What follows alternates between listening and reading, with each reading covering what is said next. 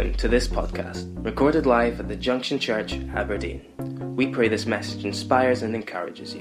For more information, you can connect with us at www.thejunctionchurch.com.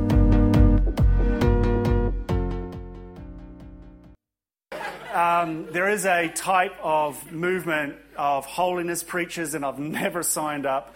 I've never been invited, and it holds no attraction. I know I wouldn't last, and I just think, man, setting yourself up for failure there. You're probably thinking, Andrew, is this one of these times when you're going to start, doing one of these awkward things where you're going to start confessing your sins? And, it is. So, before I was a pastor in this church, many, many years ago, we weren't even meeting in here, we were in the one before. And me and Katrina were running alpha courses, and one night, we used to do alpha on videotapes. Remember, the VHS videotapes are about this big, and you used to slot them into the video machine, and it was like watching CCTV. It was really low quality, and so we did. You would put on the tape, and you'd watch the talk, and you'd have a discussion, and you'd have food beforehand. So anyway, we for whatever reason I had a really busy day, and the video machine wasn't there, and so I had to just last minute rush off and get all of this stuff and kind of make it happen. And it was like really, really, really small problems, but you know how you get overwhelmed sometimes. So I'm driving along in my B-Reg transit van, trying to get this video machine, and I'm really, really, really stressed.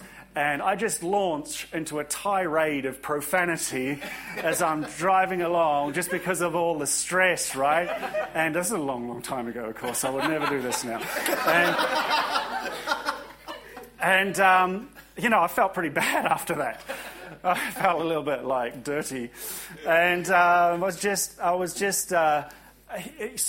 I managed to get back to the church and kind of quickly repent in a very sort of a religious, non-genuine way.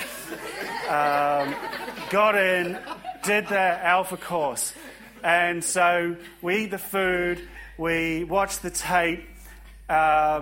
I can't even remember we had much of a discussion, right? So we go to pray, and blow me down if the Holy Spirit didn't really, really turn up. And like Jean Taylor, she just starts laughing, and then when that happens, something's going to break out. And she just starts laughing, and there's just I'm really insensitive, but even I could feel that something really special was happening. And this girl she just gets saved, didn't do anything. She just got saved and baptized in the Holy Spirit, just boof, and her life has just changed, right? And all of us, we just got this sort of just donation, just download of the Holy Spirit at a time, and it was just came out of nowhere, and I just thought, what happened there? What happened there? I was brought up with the idea of personal responsibility. You make your bed, you lie in it. What comes around, you reap what you. So all of these, even other religions in the world come up with the idea of karma, because even they can see that there's actions and there's consequences. And so they've even got a system for believing that, that what is self-evident to everyone. This idea that there's justice, that there's punishment and reward for what you do, that there's consequences to our actions. And I've been brought up with this idea that performance brings success. And but why did God turn up? Because my performance was way below par. So why did that happen? And for you, have you ever been haunted by your past mistakes?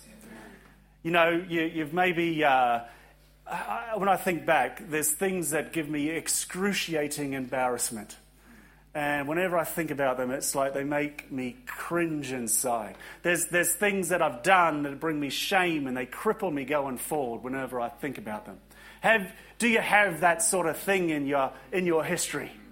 those things that hold you back, and those past mistakes that haunt you. Or maybe you've lost hope in your life at some point in progression. Maybe you haven't, maybe you thought, well, maybe this is all there is. Maybe I'm not going to grow anymore. I'm not going to progress. Maybe it's your career, your marriage, or your family, or your ministry, or whatever it is that you do. You reach like a lay-by in the road, and you pull in, and you kind of settle, and you think maybe this is as good as it gets. And you've parked up, and that's it. It's like you've lost hope for a future. And I want to speak about something this morning that's the answer to both of those problems, and that thing is called grace. The solution is all the same. The solution is grace. And grace is God's goodness given to me unearned. It's not performance related. My performance was poor, but God still graced me with his goodness. We were singing about the goodness of God this morning, and I was like, that's it. This New Testament that we have, the New Testament is the agreement that we have with God now. It's full of grace. Yeah. It's a covenant that we have with God, a covenant of grace. We're justified freely by his grace. His grace is sufficient for us. Jesus is full of grace and truth. We're saved by grace, and he gives us more grace. It's an agreement of grace, a covenant of grace, God's goodness given to me unearned. And it's not performance related. Despite the fact that I have my good days, despite the fact that I have my bad days, God remains good all the time. I could just sit down. There's a lot of grace in this book. It's saturated with grace. My favourite parable of Jesus is the prodigal son. If you know the story, the father, he is the picture of compassion. And the younger son, he finds grace and he finds mercy.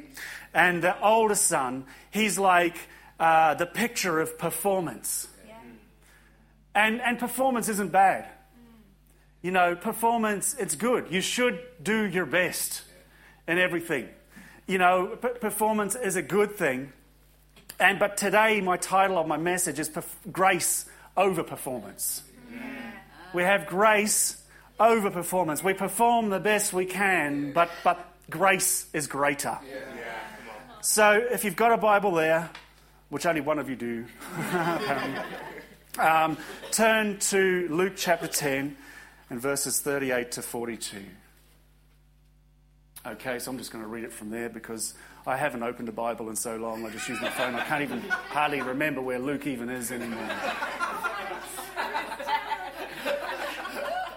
But he gives us more grace. As Jesus and his disciples were on their way, he came to a village where a woman named Martha opened her home to him. She had a sister called Mary who sat at the Lord's feet listening to what he said.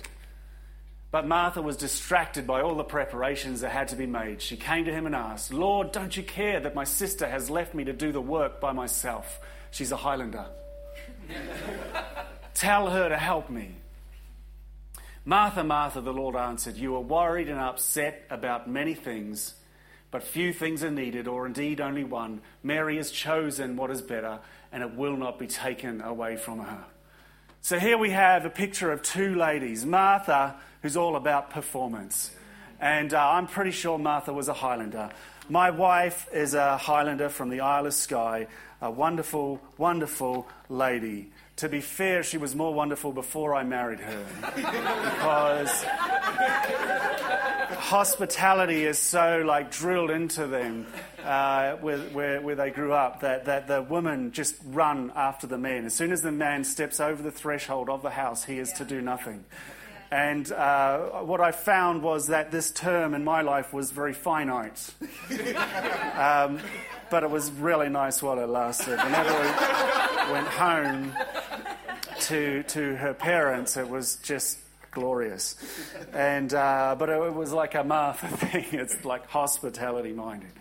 And Mary would sit at the feet of Jesus and receive God's goodness. And Jesus is saying, look, it's a higher thing. You know, it's good to be hospitable, but look, there's something more important happening. Grace over performance. Grace over performance. Have you ever been haunted by your past mistakes? Our past mistakes can hold us hostage. And see, if you're being haunted by your past mistakes, you're putting performance over grace. Wow. You're identifying yourself by your performance rather than His goodness. I want to share a life hack with you this morning. This is bonus content that you won't find in the Bible. But it actually works, all right? Here's some science. 98% of the atoms that make you up, all right, we're all made of atoms. 98% of those atoms that make you up within 1 year will have changed. All right, it's quite an amazing thing. And they actually put radiation into people and then measured the radiation to see how all the atoms were changing. So you're not actually, you're in a state of flux, physically speaking. And last year I came here, approximately last year, and I went through and I met a load of people, shook your hand. Some of you I awkwardly hugged. From New Zealand, we don't really do that.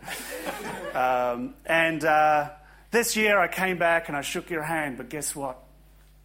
It was a different hand. That's all changed. It's not the same hand as last year. This isn't the same thing as last year. And so this is what you can say. It's a life hack, all right? But it actually works. I've done it, right? Because I'm horrendous for thinking back. And I can't believe I was so stupid. And this really harmful self-talk. But this is what I've learned to say. It wasn't me.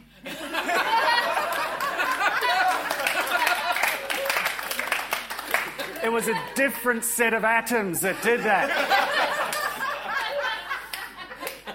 It was some other atoms using my name, but that is no longer me. And it works, honestly. If you just, it's quite amazing how it works. Paul the Apostle, right?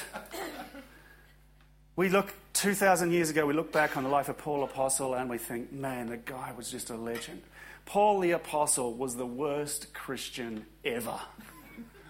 Paul the Apostle, but just when he became a Christian, right? Everyone, you know, this is not the guy who gave us the New Testament, large part. This is the guy who's been killing all the Christians.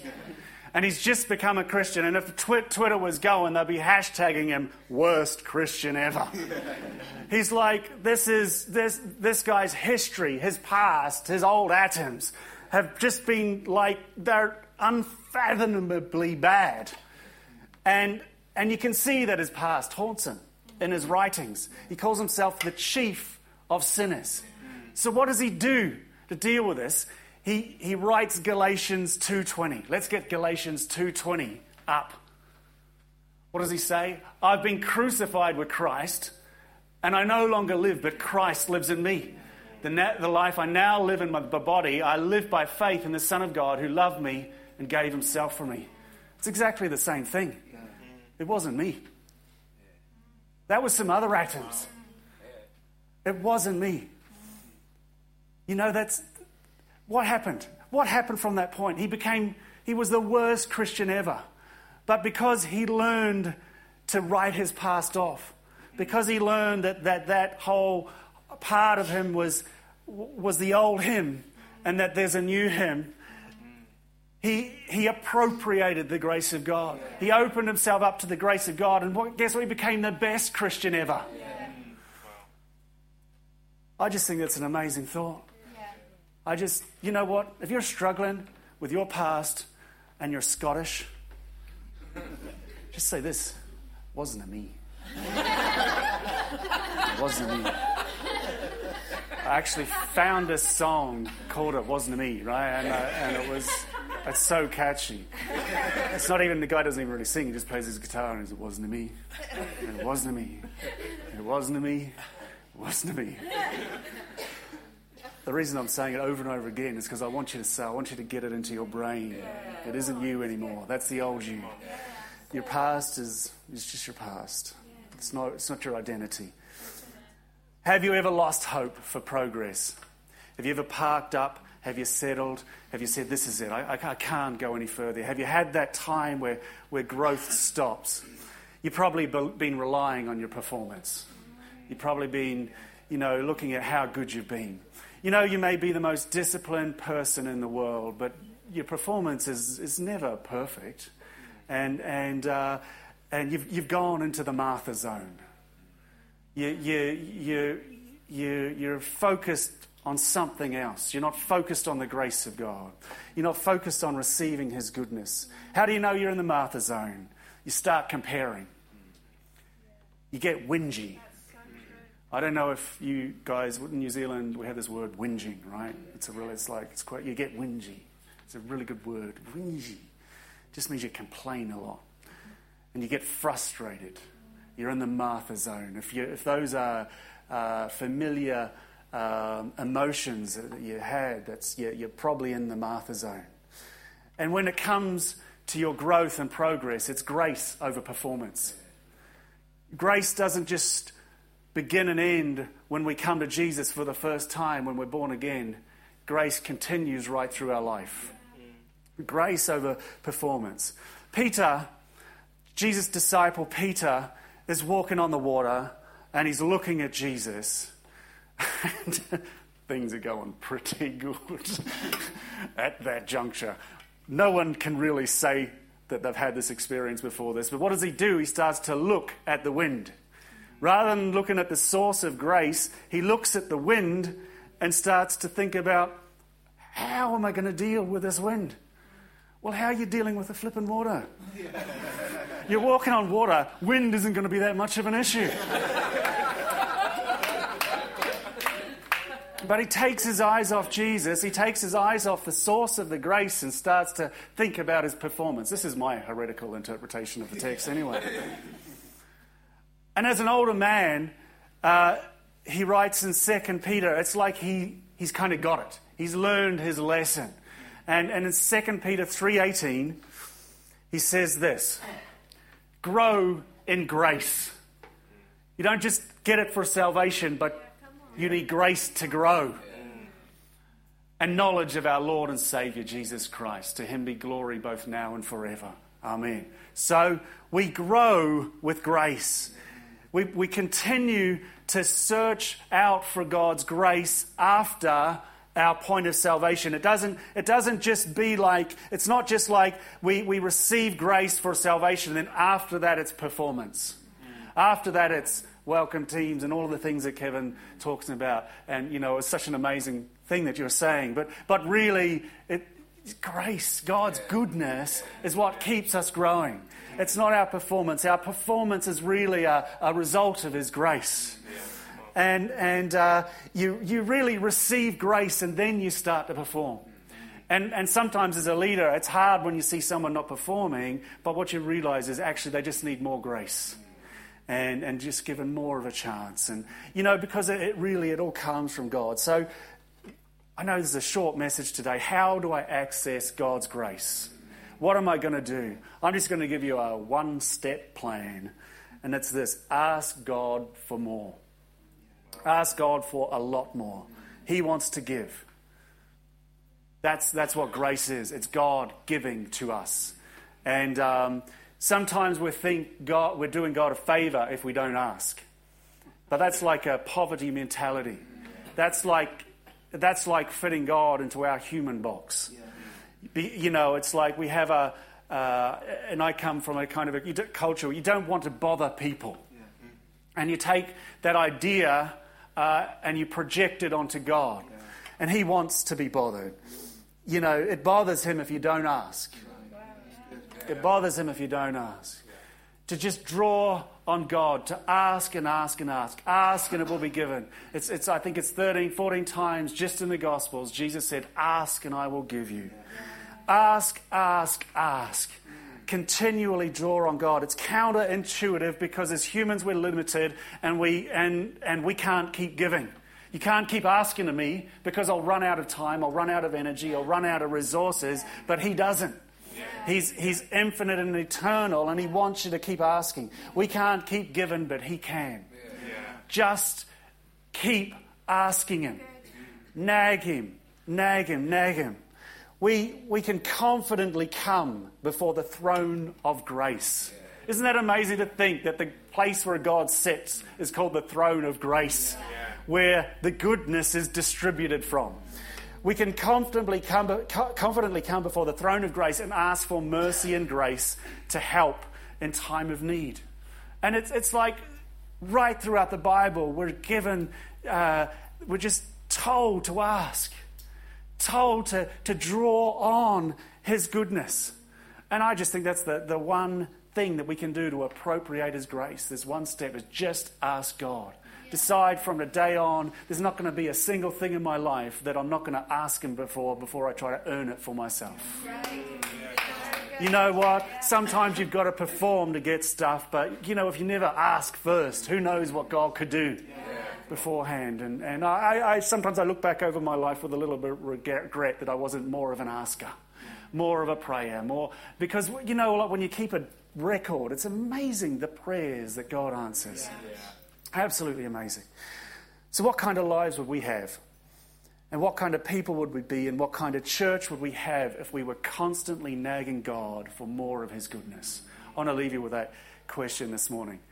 And I think we're going to be the people that are going to find out. People that put grace over performance.